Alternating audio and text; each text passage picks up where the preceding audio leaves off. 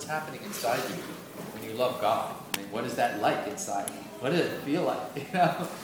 And he wrote these marvelous, marvelous books of deep philosophy about the Bhakti tradition. And he also was a poet. And he wrote volumes and volumes of poetry.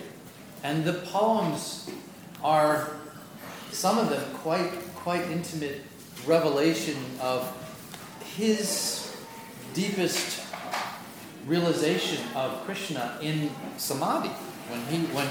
There's one song, I can't remember the name of the song. He says that in that state of utter depth and profound surrender of myself to Krishna, he came before me and he took my hand. And so this is a prayer by Bhaktivinoda Thakur, where he's just taken different names of Krishna and put them together. And there are different melodies. We've chanted this one before here. There's a lovely evening melody. We've talked about how there's different melodies at different times of day to evoke different emotions. Morning hours, you want something kind of up-tempo, you know. Speaking of up-tempo, I just have to tell you this. My wife and I went dancing this past Sunday at what's it called?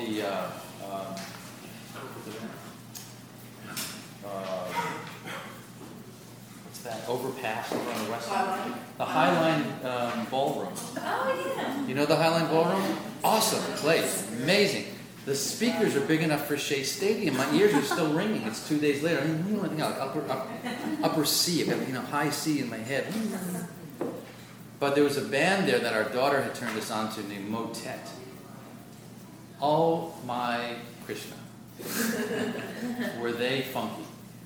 It was, just wonderful, to get up and dance. So part of the joy of Kirtan is that it kind of overflows. And when it overflows, it takes the form of tears, it takes the form of Kirtan, of chanting and dancing, and in some of the deeper stages, there's descriptions in a book called the Bhakti Rasamrita Sindhu, translated into English as the Nectar of Devotion. You can get that book in English, written by, translated and commented by Prabhupada, where there's horripilations on the skin, and hair standing on end, and sneezing. Interesting symptom of ecstasy is there's uncontrollable laughter, and you can't stand up. You roll on the ground. All these symptoms of ecstasy that occur from the chanting. If you allow, this is very powerful sound. If you allow this sound into your heart, it unleashes these extraordinary energies and emotions are there. They're all inside us. All of these wonderful emotions are there, just waiting to emerge. With the right trigger, they can come out.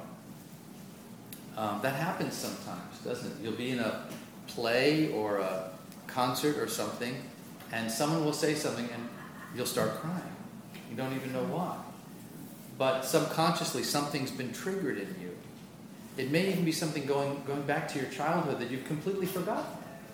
You don't remember what it was that made that moment, that sound, that word, that phrase, that combination of things so meaningful. But hearing it again, or seeing it again, or even a smell, a perfume. Have you ever had that being transported back someplace, just like the scent of something? And these emotions will come out again. Transplant that experience now to the spiritual realm, and there are emotions that are inside us that we have not experienced overtly for many, many lifetimes. The right sound will trigger those deep emotions again, and they come to the surface. So when you read these descriptions in Bhaktivinoda Thakur's poems or songs, or hear these explanations of spiritual ecstasy, it's not some foreign condition. It's not some pathology that certain people go through. It's something that's inherent to the life force that comes out under the right circumstances. This is called bhakti rasa. Rasa is a taste. Anybody like Indian food here? Nah. Well, if you ever order the Maharaj Thali, you know what that is? Well, if you go to an Indian restaurant and you order the Maharaj Thali, you'll get a big stainless steel circular tray with little bowls on it. You've seen those like big full dinners in Indian restaurants? In a perfect Indian meal, you have 7 tastes called Sapta Rasa. 7 rasas, 7 flavors. There's something sweet, there's something salty, there's something pungent, there's something dry, a dry dish of some kind, there's something wet like a dal or a sambar. And so there's 7 flavors like that. There are similar rasas or flavors of ecstatic love for Krishna. And under the right circumstances, those emotions come to the surface. So kirtan and bhajan and chanting and japa is one way to stimulate those emotions. So here's this beautiful song by Bhaktivinoda Thakur that is simply names of Krishna put together. And the morning melody would be something, Hari Haraya Nama Krishnaya Ravaya Namaha. The drums are going, kind of getting into that morning mood. The energy's going up. It's evening now, so you want to bring it down. Make it mellow, right? So it goes a little bit differently. The melody for this evening version sounds like this. Hari Haraya Namaha. You want to try just those first 3 words? Well, let's try it all together. Hari Haraya Namaha. Lovely. Here's the second part. Krishna Yadavaya Namaha. Try that. Krishna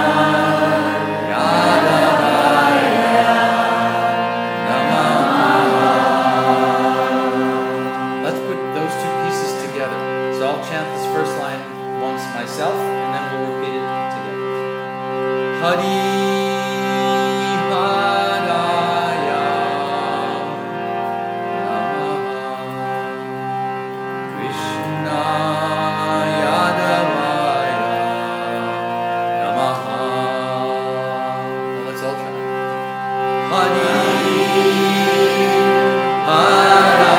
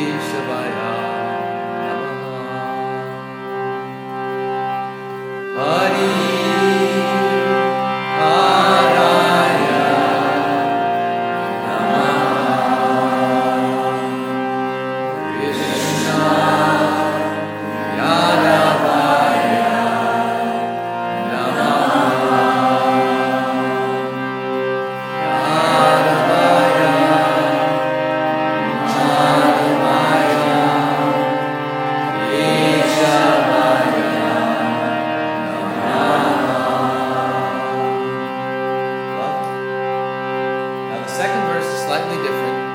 Gopala Govinda Ram Shri Madhusudan. Want to try that much? Gopala Govinda Ram Shri Madhusudan.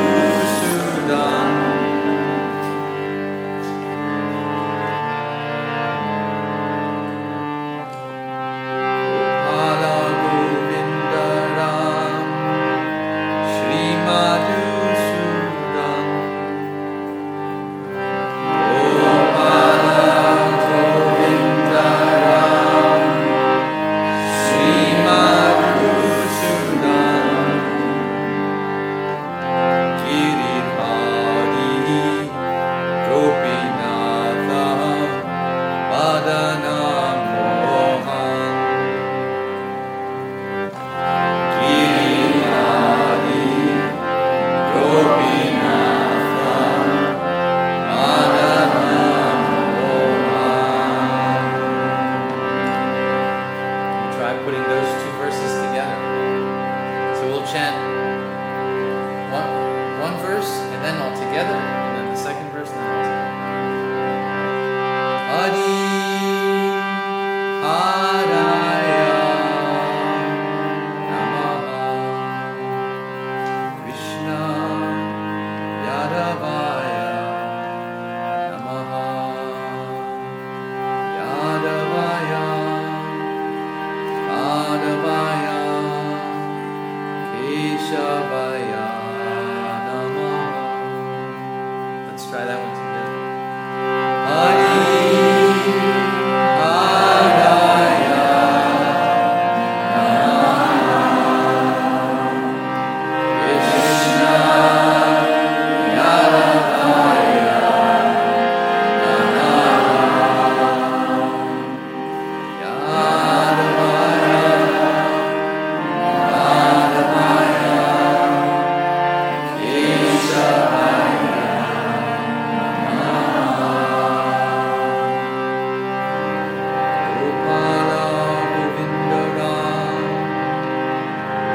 Madhusudan. Giridhari Gopinatha Madana Mohan. Gopala Govinda Ram Shri Madhusudan. Giridhari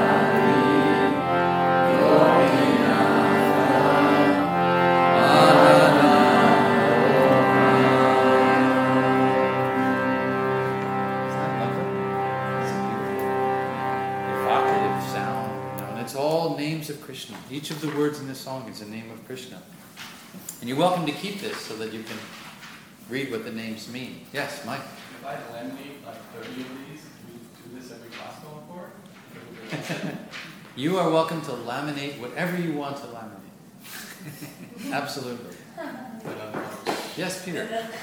Is there a recording of this? There is a recording of this. It was done by a god brother of mine whom I have not seen in many years, named Vishnu Jana. Vishnu Jana. And if you were to go to Gauravani.com, Gauravani, I'll give it to you later, Gauravani.com, right? That is the website for downloading any number of marvelous kirtans. And I'm not sure, but I'm willing to bet, if I were a gambling person, that you will find Sri Namasan Kirtan, the name is there, on Gauravani.com. And it's sung by Vishnu Jana. Vishnu Jana. And he does a lovely, lovely rendering.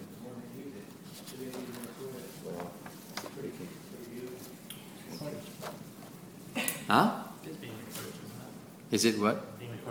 I don't know. You'd have to ask the webmaster. Greetings. Yes, all right. Well, greetings and salutations to all our friends in podcast land. What you're not seeing is this beautiful group of people here in the room at Jiva Mukti. It's lovely to see you all again. How are you? How was your week? Yeah? Anyone have any announcements they want to make? Everything good? All right. You know what we're going to do? Because Michael very kindly reminds me what a wonderful feature it is of our gatherings. We'll yak it up for a while, okay? And then we'll break up into our little get acquainted things at the end. And you'll have your vegan treats. Looks like we've got pears and what are those, date treats? Berry surprise. Are we going to be berry surprised? Yeah. Oh, very good. Oh, yes, that's it. So while we're having our treats that Cher has provided this evening, you'll park yourself next to someone you don't know. Just introduce yourself and get acquainted. And were there any announcements or business to attend to? The third month of the focus of the month is from the Bhagavad Gita. Whoa, all right. Chapter 2, the... Yes, 2:11 I believe it is. Tamar emailed me about that. I think it's 2:11. Not sure. 2:11 I think. Yeah. Some announcements next week. Of course, Radhanath Swami will be here. Now, for those of you who have not had a chance, how many of you have not met Radhanath Swami? Let me see by a show of hands. Okay. Well, this is a real treat. I would urge you, if you can, to call in sick or whatever you have to do. There's those of you again who are going to be joining me prior to the gathering here at 8 o'clock. We'll meet over at my place at 5:30. Yeah, and then here at 8 o'clock next Tuesday, we'll be in the Krishna room because there's not going to be enough room here. I can promise you that. And if we get over there a little early, it'll probably be a good idea. Radhanath kind of sells out the place. So I think last year when he was here, there were 200 and however many people there were. And it can get a little crowded, but well worth the squeeze. So do come next week. Okay. Along with the handout of the Bhaktivinoda Thakur song, you also have this little verse from Bhagavad Gita. Occasionally we pass these out. The Bhagavad Gita in word and image. So these are collectible, if you will. You can put them on your refrigerator or hang them from your car mirror or wherever you want. It's a little big for a car mirror. But you have here this lovely picture of St. Francis. And the Gita verse reads, "And of all yogis, those who love me as I love them are greatest of all." It's a lovely sentiment that ultimately yoga is for the opening of the heart. Our hearts have become hard, very hard, from being in the material world for a very long time. The Sanskrit texts of India describe that the soul goes through millions and millions and millions of births to achieve a human form. There is an acknowledgement, if you will, of the evolutionary system in the Sanskrit text. There is no them and us kind of friction between the concept of evolution and the trajectory of the soul to enlightenment, as there may be in some other religious cultures, for example. But in the Bhakti theology, and in the texts specifically in the Puranas, there's an explanation of evolution. There's an unfolding of the species that mirrors quite accurately the Darwinian theory of evolution. So that there's no contradiction there. If there's a difference, it's a difference in gradation of consciousness, not difference in terms of one species transforming into another species. There's no differentiation in that sense. There's an evolution of the consciousness that goes through different forms. I remember when I was a lad, for example, and going and doing baseball in school or stickball on the streets, I was stronger, and my body was shaped differently. Or anyone, if any of you have practiced yoga long enough, you've seen your body changes shape. Well, that's an accommodation of consciousness. There is this intent to achieve something. The body adjusts to that. Sometimes quite radically. You can look quite different after having applied yourself to a sport discipline or to a yogic discipline. Evolution is different bodies accommodating consciousness on its journey towards self-awareness. And it's in the human form that there is an adequate, if you will, room, intellectual room for turning attention inward to begin a self-examination. Before the human form, there may be some of that, but is not as developed as in the human form. I'm thinking specifically of what we were talking about just a little while ago, these animal friendships that emerge in preserves. Usually they're private preserves, where because the animals, if it's a well-run preserve, the animals are cared for, they're loved, they're nurtured, and therefore their predatory disposition can abate, and other parts of their personality and consciousness emerge. And you have these extraordinary friendships among animals that otherwise would kill each other and eat each other. There's a video that, Kim, you sent me, I think, recently. I think that's New York. We should find Is that here in New York? It looks like New York. Well, it does, but I'm not sure where it is. It's a fellow who raised animals, and he happened to have had a dog, a cat, and a mouse. And he walks around the streets with the mouse on the back of the cat, on the back of the dog. Now here you have three otherwise quite hostile species living in this extraordinarily friendly, cooperative environment. Yeah? And the same is true down at the Tiger's Preserve. You'll see animals who otherwise would, be at each other's throats, literally. But because their need to kill to eat has been replaced with care and attention being provided by the caretakers there, that's not the priority. I'll bet every one of us in this room knows some people like that. That they feel they have to be predatory because it's all about having to kind of get your stuff, And consequently, that means I can't really be there for someone else. I'm thinking of someone I used to work for who was like that. A nice enough person when the business was going well. But when the business was not going well, you did not want to be near him. He's so identified with his work product that he could literally become unpleasant. And the company eventually failed, I think in large measure because people just didn't like doing business with him. So we can abate that, but we can attenuate that predatory part of our nature. All kinds of other wonderful things come out. And that is actually a nice segue into our verse today. If you have a Bhagavad Gita, we're reading from the 4th chapter. It's verse 13, and it is in the Bhaktivedanta edition of the Gita on page 200. And this is one of the more famous verses from the Bhagavad Gita. And we begin with the invocation, and then, if you would please, we'll all recite this verse together. Om Namo Bhagavate Vasudevaya. Om Namo Bhagavate Vasudevaya. Om Namo Bhagavate Vasudevaya. Om Namo Bhagavate Vasudevaya.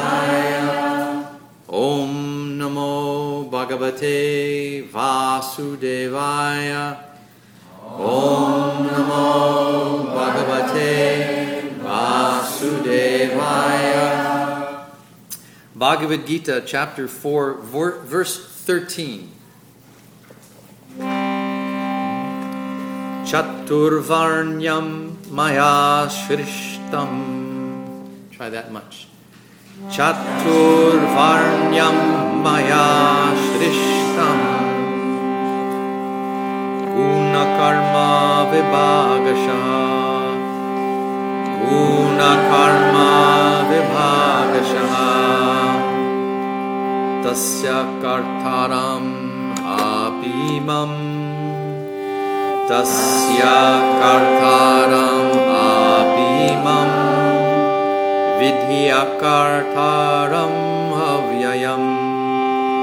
Vidhiyakartaram avyayam Chaturvanya maya shrishtam Chaturvanya maya shrishtam Guna karma vibhagashaha Guna karma vibhagashaha Tasya kartaramapihimam Tasya kartaramapihimam Vidhiyakartaramaviyayam Vidhiyakartaramaviyayam. Now there are a few people who have asked me to not call on them to try reciting this, so I won't. But if there's anyone who would like to try, your time has come. So would anyone like to? Go ahead, Nick. You're up. You're up at bat.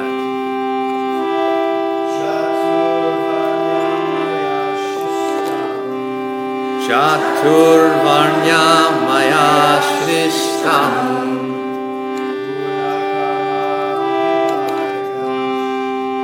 Guna karma vibhagashaha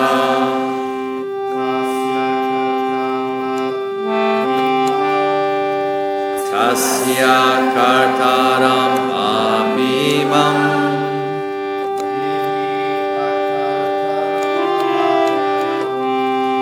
Vidhiyakartaramaviyayam. Well done. Gold star. Anyone else like to try? Go ahead, share.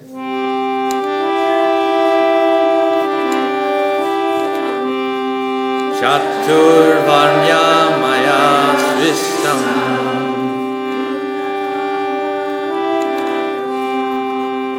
Guna karma vibhagashaha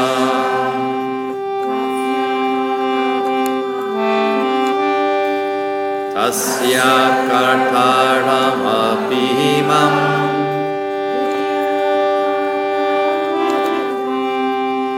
Vidhiyakartaramaviyayam. Nice. Well done. Oh, you're all becoming Shastridhara, knowers of the Shastras. Texts. Wonderful. Translation of this 13th verse. According to the three modes of material nature and the work associated with them, the four divisions of human society are created by me. And although I am the creator of this system, you should know that I am yet the non-doer, being unchangeable. Well, here we are, embarking on our new weekly adventure into the Bhagavad Gita, making connections between a world that we do know, the world that our senses can perceive, and the world that is beyond our sensory limits, the world of transcendence. And our guidebook here is this wonderful ancient text, the Bhagavad Gita, which according to the Gita itself was enunciated first at the dawn of time, at the dawn of creation, and was passed down through the generations as a guidebook to us souls, embodied souls, as a blueprint for how to live in this world without becoming overly entangled in it, without becoming anchored to the stresses and the tensions and the pitfalls of embodied life. Tradition says it's a 5,000-year-old text in written form. When Vyasa first took this otherwise oral tradition and embodied it in written form, in writing. And it is a dialogue. It's a dialogue between the hero of the battle, it's to take place on the battlefield, Arjuna, and Krishna, who is revered by devotees as God in personal form. The story, very briefly, is that Arjuna has to fight a battle. He doesn't want to fight because he's a good-hearted soul, and he's had a moment, if you will, of loss of courage. Even though it's a righteous battle, he doesn't want to fight. Krishna then has what is the equivalent, I guess you might say, of a Vedic intervention, where he talks with Arjuna for about 3 hours. And if you time it out, it's about a 3-hour discussion. At the end of which time, Arjuna has regained his self-confidence, He's regained his sense of purpose, and he is prepared to go into battle knowing that whatever the outcome, this is the critical point, whatever the outcome, he's prepared for the adventure ahead. He's not looking to the outcome. He's looking to give himself fully to his dharma, to the work that is the work of his life. And what Krishna is describing here is that there is a system in place which ascribes to each individual a dharma. Now, there are different kinds of dharmas. The word dharma means duty or righteous behavior, and there are different kinds of dharmas. There's a family dharma, a righteous behavior with our family members. There's a work dharma, a righteous approach to our vocational calling. There is social dharma. There is sanatan dharma, the ultimate dharma, the relationship that we have with the divine, with Krishna, the supreme person. These different kinds of dharmas, and here Krishna is saying that this system was created by me. Well, the first 3 chapters of the Bhagavad Gita go down pretty easy because Krishna doesn't come forward the way he does in the 4th chapter, describing himself as the cause of everything. Everything is flowing from me, including your own vocational interests. I mean, this is a rather daring statement that he's making here. The first 3 chapters set things up. What's that? Egotistic, you might say supremely egotistical, indeed. But there's a reason for it as well. Why are the first 3 chapters easier? Chapter 1 is just setting the scene, sets up the players on the battlefield. Chapter 2, the eternality of the soul, the difference between the soul and the body. That's lesson 101 of spiritual life. You're not the body, you're not the mind. You are the consciousness that sits on currents of air in the region of the heart. That's the real you. This flowing, dancing soul in the region of the heart, next to you, there is another soul. That's the super soul. That's the voice of God within the heart. That's chapter 2. Chapter 3 comes into some interesting ideas where we talk about why we act against our own best interests. What is it that sets that up? And Krishna describes for Arjuna at that time that I'm being somewhat free-form now with the translation of the Sanskrit language. When you stress out too much over the results of your work, when you're too attached, when you're full of cravings, kama, that's when you act against your own interests.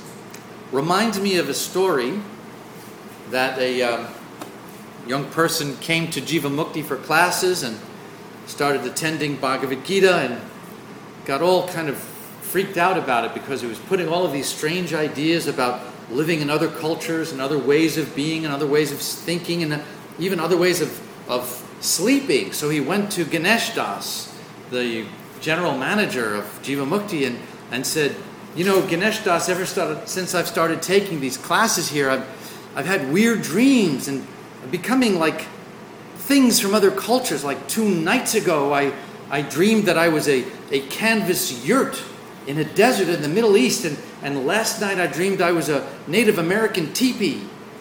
And Ganesh Das thought for a minute and then held up 2 fingers and said, I know your trouble, you're too tense.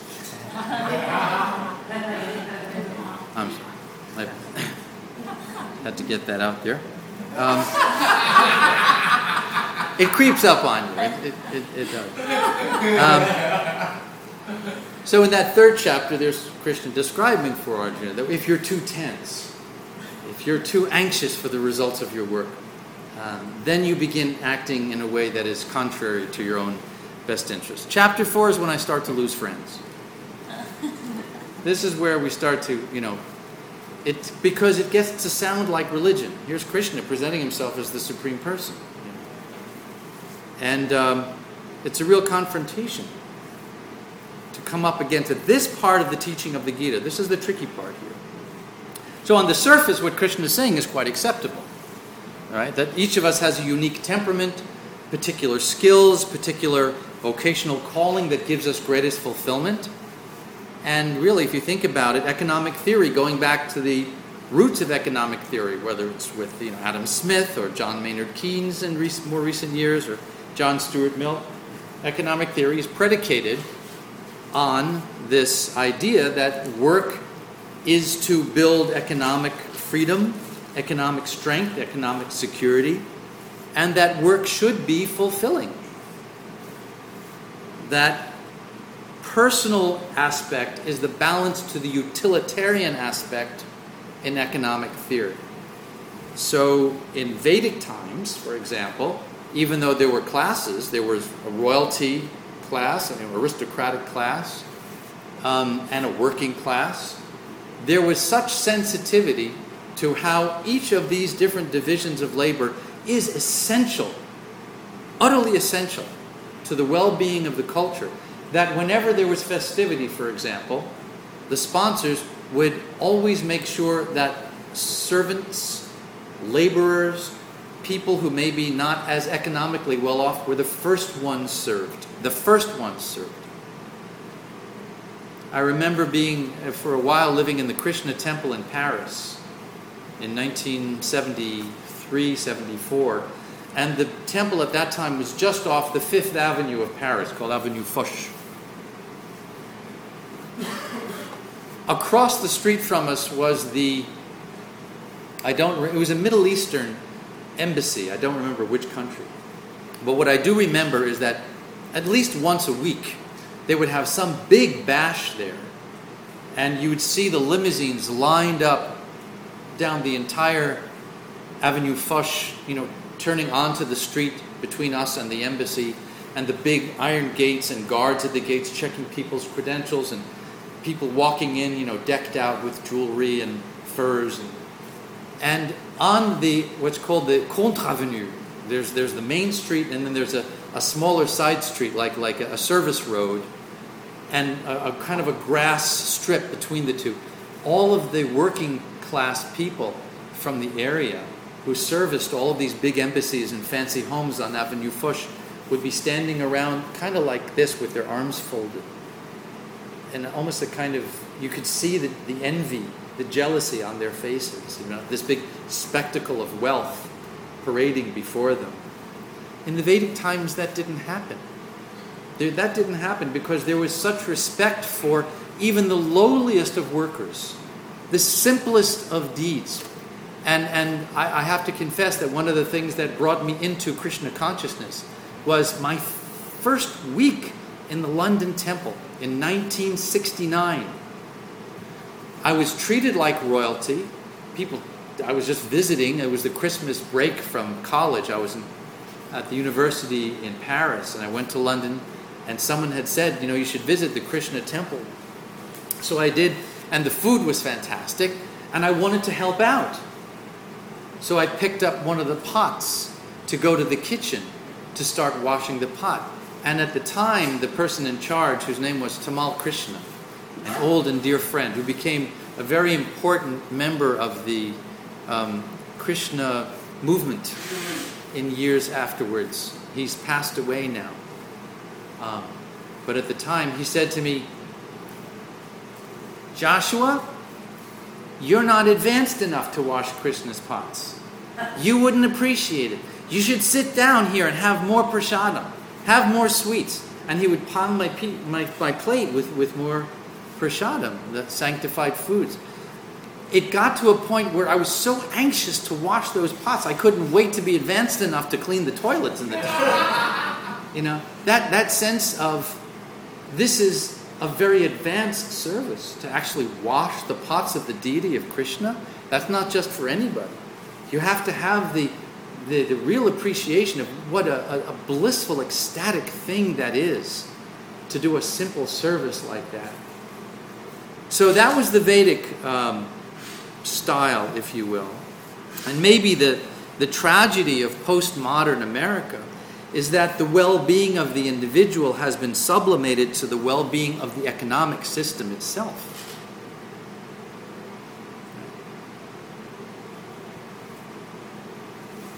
So that people are being sacrificed to market forces. And an argument could be raised that loss of the well-being of the individual member of the culture contains the seeds of the destruction of that system. This is classic Hegelian dialectic. The technical term for it is Hegelian dialectics. And it's the stuff of revolutions. I'm not, let's translate that, okay? Make it practical. Fess up now. How many of you actually have taken phone calls on your cell phone in the bathroom? You can raise your hand. On podcasts, they can't see who's raising their hand, so don't worry about it. Okay. How many of you, first thing in the morning, the first thing you consume is caffeine? Okay. How many of you, the first thing you do in the day is check your email? Okay. How many of you use food as a relief for stress? All right, there's one hand that didn't go. All right. How many of you feel you don't have enough downtime in your life? How many of you feel that because your work is so stressful, you've been neglecting family and friends? Okay. Well, there you go. That's the stuff of revolution. And I'm not talking about,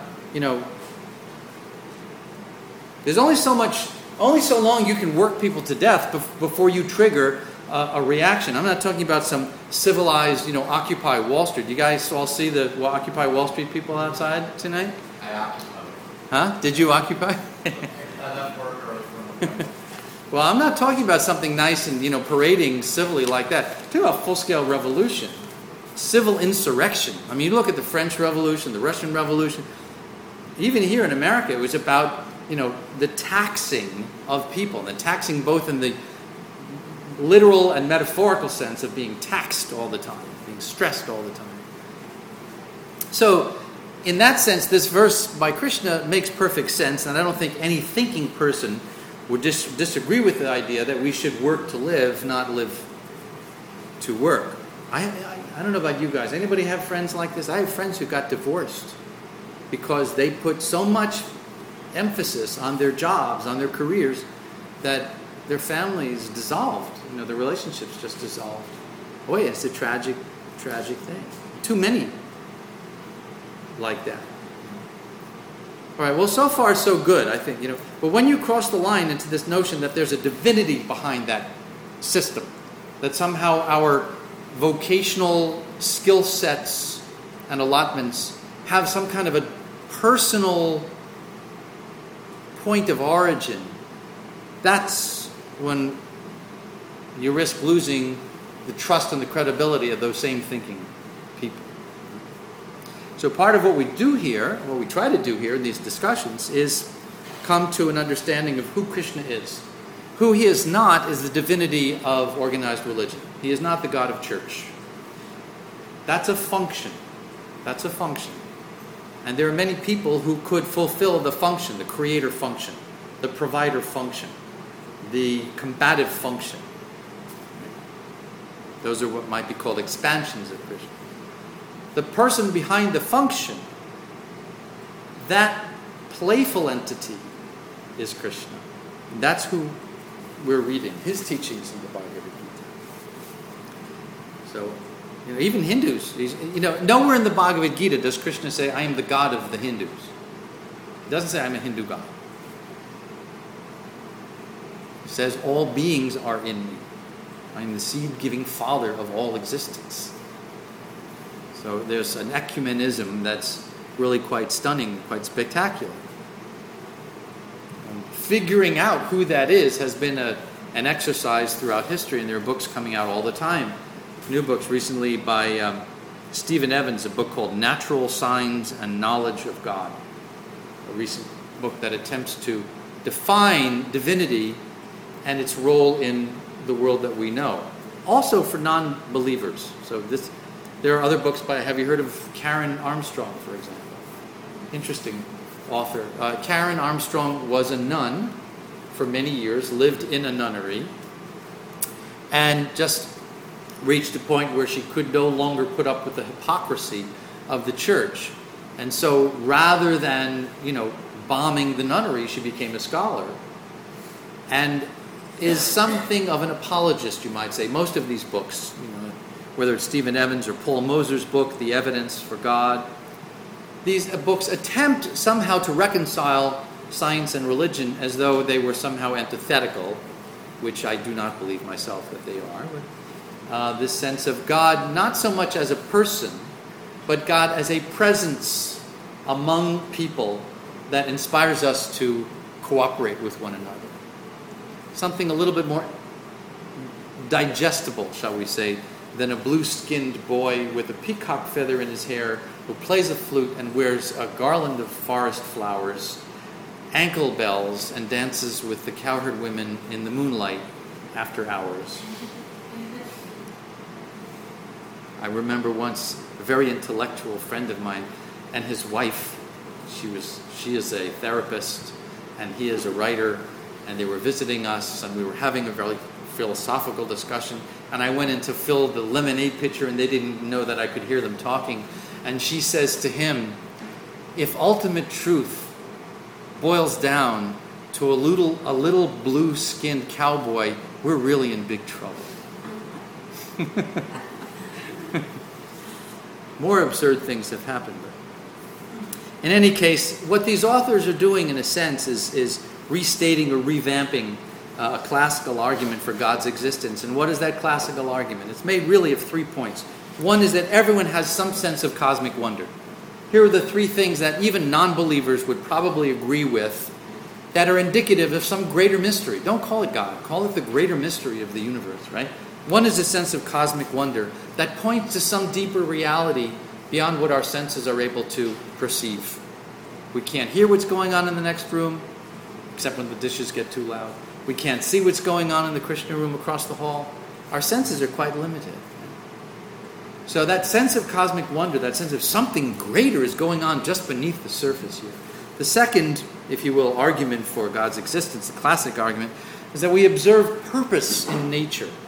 And we had this conversation a few weeks ago about cosmologists and their description. This one, I believe his name was Brian Ham, if I remember correctly.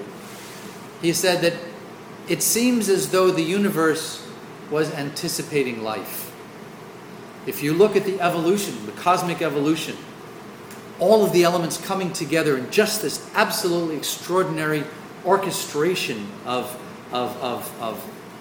life stuff, it's as though everything was in preparation for the emergence and the sustenance and the nurturing of life. And not just as a passive action, but as an interactive engagement with the universe. Life is something that is engaging and co-creating around us at every moment the very world that we inhabit. So that sense of purpose that we observe in nature. And third, a moral impulse to honor the dignity and the sanctity of life, and ultimately in all of its forms, not just human. So those were the 3 impulses. Now, none of that is conclusive. None of that is constitutive of the existence of some supreme being. There's a well-known anecdote that the British philosopher Bertrand Russell, who died the year I was born, 1950, was asked what he would say if he ever met God. And Bertrand Russell replied, I would say to him, you never gave us sufficient evidence. Where's the proof? Well, the portrait that Krishna gives of himself to Arjuna does not rely on sufficient empiric evidence.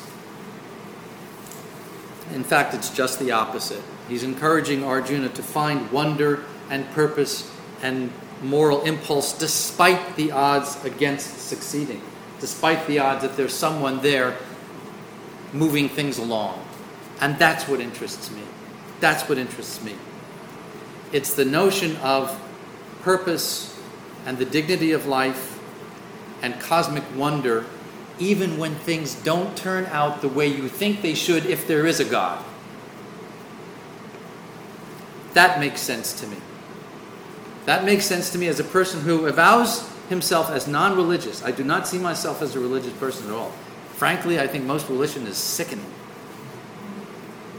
What religion has done historically, the manipulation of people, the harm, the pain, the suffering at the hands of so-called religionists is abhorrent. I can't imagine why any thinking person would want to be religious. Yes. Yes, of course. Of course it is. Yes, the point was that for those of you in podcast land, the comment was that those are people who are co-opting religion for their own purposes. And yes, of course, that is perhaps the tragedy of institutional religion, is that it must inevitably be co-opted. Why? Because the institution is what protects the community, what protects the tradition, and by definition must differentiate itself from other traditions. I think I might have told you about this conference at the UN that took place about a dozen years back of religious and spiritual leaders. And I had a chance to interview maybe 30 or 35 delegates to this gathering at the UN. There were more than 1,500 religious and spiritual leaders from around the world. The person who struck me as the most spiritual of all did not even represent a religious community. It was Jane Goodall. And I found her to be the most spiritual, and by virtue of that also the most religious by my definition, and I think yours as well. Because she did not have to represent a community. She talked about the forest as a cathedral. She talked about looking into the eyes of a chimpanzee and seeing consciousness at work there, and what happens when you acknowledge that life force. Will that not then get repeated and repeated and repeated and spread out ad infinitum? I mean, she was so eloquent about this. Michael? I always say the difference between religious and being spiritual is you can be spiritual, be part of a spiritual community, a church, a synagogue. You can be a rabbi, you can be a priest, you can be a swami, a monk. That spirituality is for yourself. Religious is for the community. That's a good definition. Religion has a purpose, it has a function. Right. Religion as an institutional construct is meant to set some standards. It's meant to be a meeting place, a place for exchange of information, a place for acquiring learning and knowledge, a place for ceremony, tradition, family ritual, rites of passage. Don't get me wrong, I'm not decrying religious institutions. They play a vital function. But like you, I abhor the appropriation, the misappropriation of religion for improper and selfish reasons. Which brings me to the one story that I would like to tell you, and I'm reading this book. This is extraordinary. Some of you know that the other hat that I wear is Holocaust Studies. This book is called An Interrupted Life. It's the diaries of a woman named Etty Hillesum. Hillesum was born in Amsterdam. And she lived down the street from Anne Frank. And she was Jewish, died in Auschwitz in 1943 at the age of 29. And this is her diary. Actually, 8 composition books that were found and only published in 1993. They had been kind of circulating around publishers for a long time.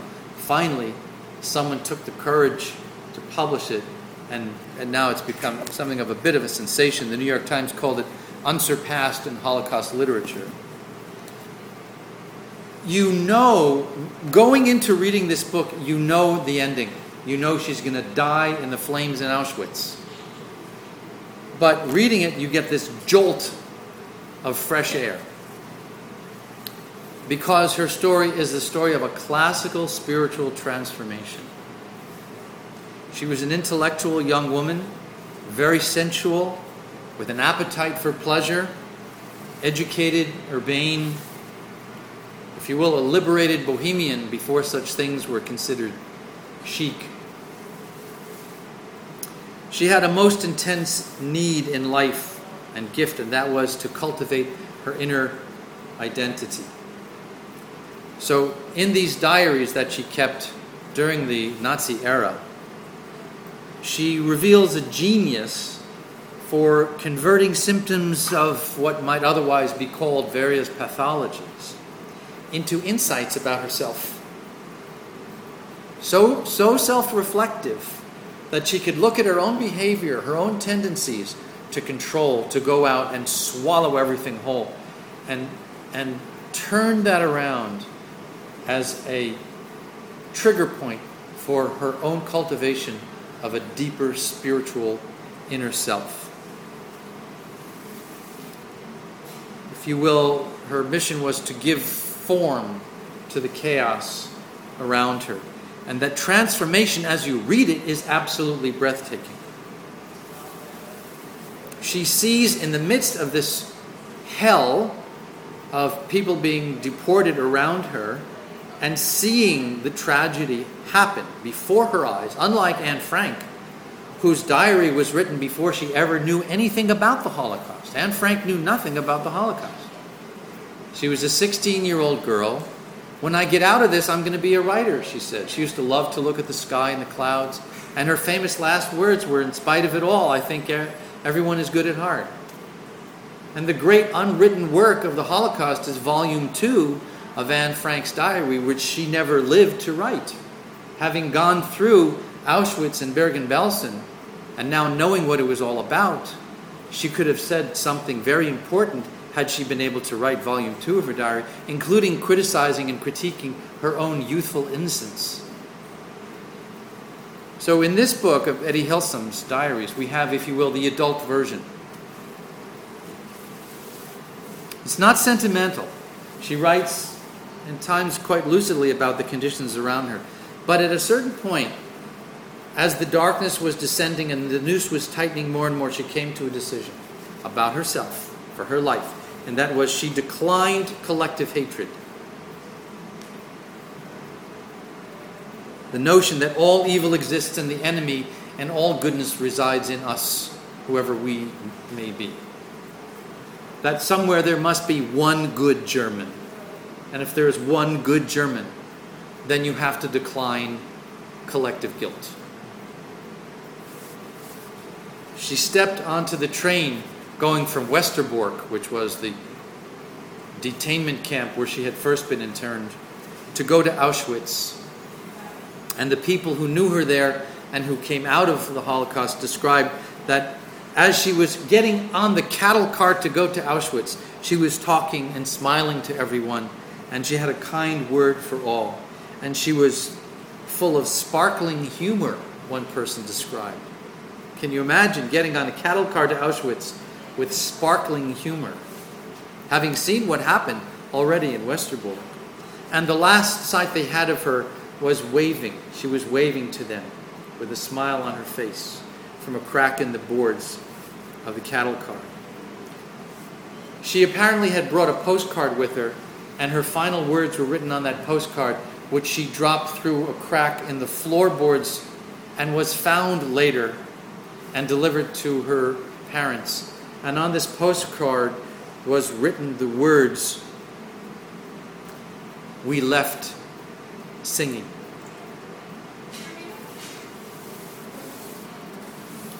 She described keeping God in her heart. Sometimes she called it God, sometimes she called it goodness, sometimes she called it the very private, special part of herself that she would not allow anyone to get to.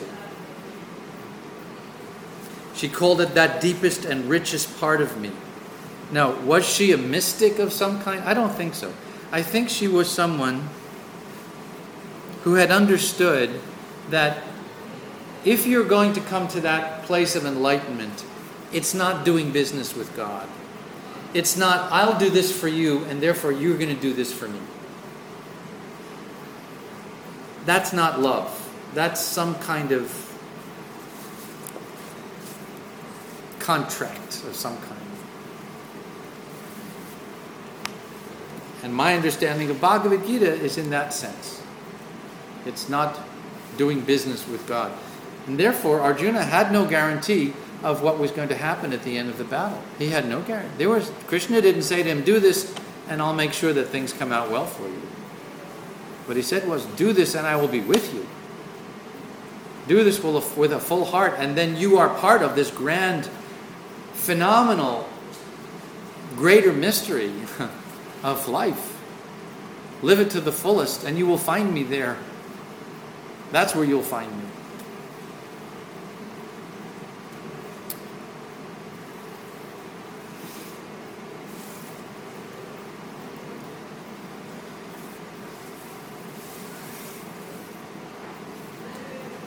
Michael?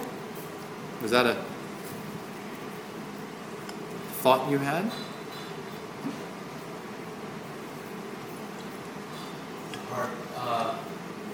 a hard thought to kind of follow what you said, but isn't that the whole point? Isn't that the whole point? Yes, ultimately it is the whole point. It is the whole point. Why else are we here? It's to detach even from our own idea of divinity. Right. We make assumptions about what it would be like to be really proficient in our yoga, what it would be like to be self-aware. And it's a poor person's projection into a very spiritually affluent realm. I mean, just look at history. How many of the really great sages and teachers were wealthy people? They were impoverished. They were like, they had nothing. Or if they had something, they gave it up. They preferred nothing. Isn't that an amazing thing? Kind of makes you think about why you're living in New York. What's the point? You do have options, you don't have to live in New York. Huh? It's what? Stimulation. Oh my goodness, yes. That's New York's great gift and also the great seduction and temptation. New York, we can have a spiritual life in New York City. There is a devotional life here. Well, as you are so kindly always reminding us, there are now kirtans in New York every night of the week. And there's temples and synagogues, Sure. yoga classes. Just like yogis, you can be poor in New York. We gave everything up. It can be done. It can be done. I love what Tamar does with her no impact programs, which is really a marvelous tool for living on a modest budget. There are ways to live. 1 week. Yeah, you do it for 1 week, sure. Okay. Peter, did you wanted to say something? I mean, for me, I think it's like the challenge is to have the balance of both. The balance of both, to find the balance of both. Yeah. So I can't give everything up materially because I have a family. Right. So how do I remain relatively peaceful in the life and deal with material stuff? How to remain peaceful. You can't give up everything because you have family, you have responsibilities. So how do you remain peaceful in that high-pressured situation of providing for material needs? Yeah. Well, I think that's the whole point. That Krishna's original plan was, it shouldn't be so stressful. That's what this 13th verse of the 4th chapter is really saying. I created a system where everyone should be happy, doing a job that's appropriate to your skills, your interests, your passions, your joys. I give this to you. Right? And we're marvelous at messing things up. We're expert at messing things up. When we get attached to the material gains from what you're gifted with, just misery starts. Yeah, it's a very, very good question. It suggests that there may be, for those of us, and I will include myself here, who would like to be at the forefront of the exciting work of rekindling a spiritual energy in the larger culture, some way that we can be cooperating, such that if one of us is in distress, the group comes together and we help each other out. That's not so unusual in spiritual circles.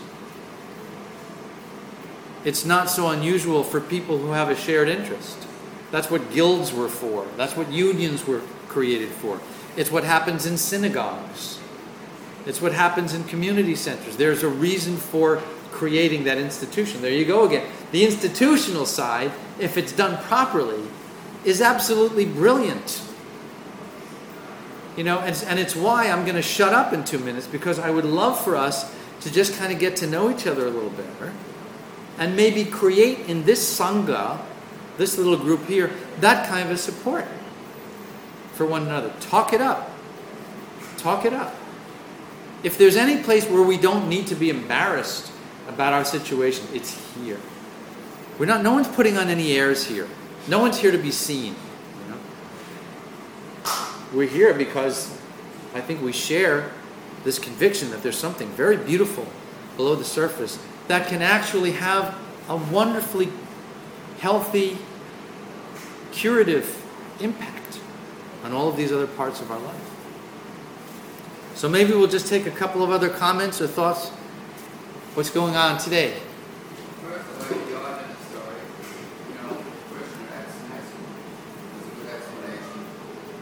I think that I was trying to say you will become equal once you give your love. You know, that's what the Christian is trying to explain to them. You will have love. That's my opinion.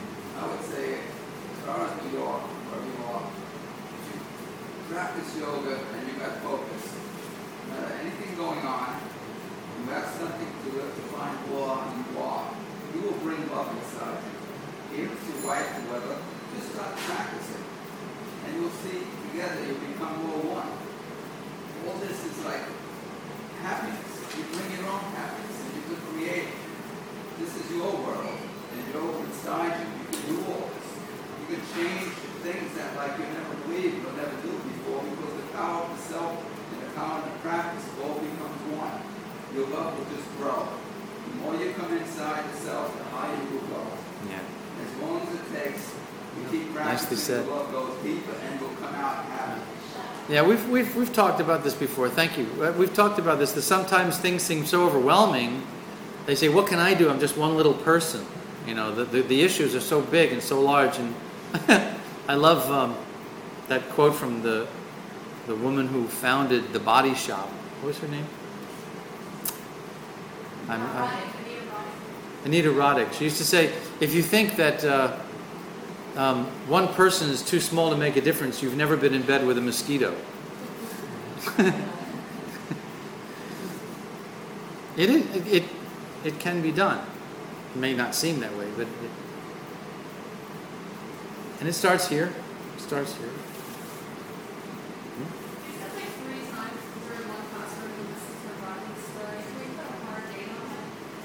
On?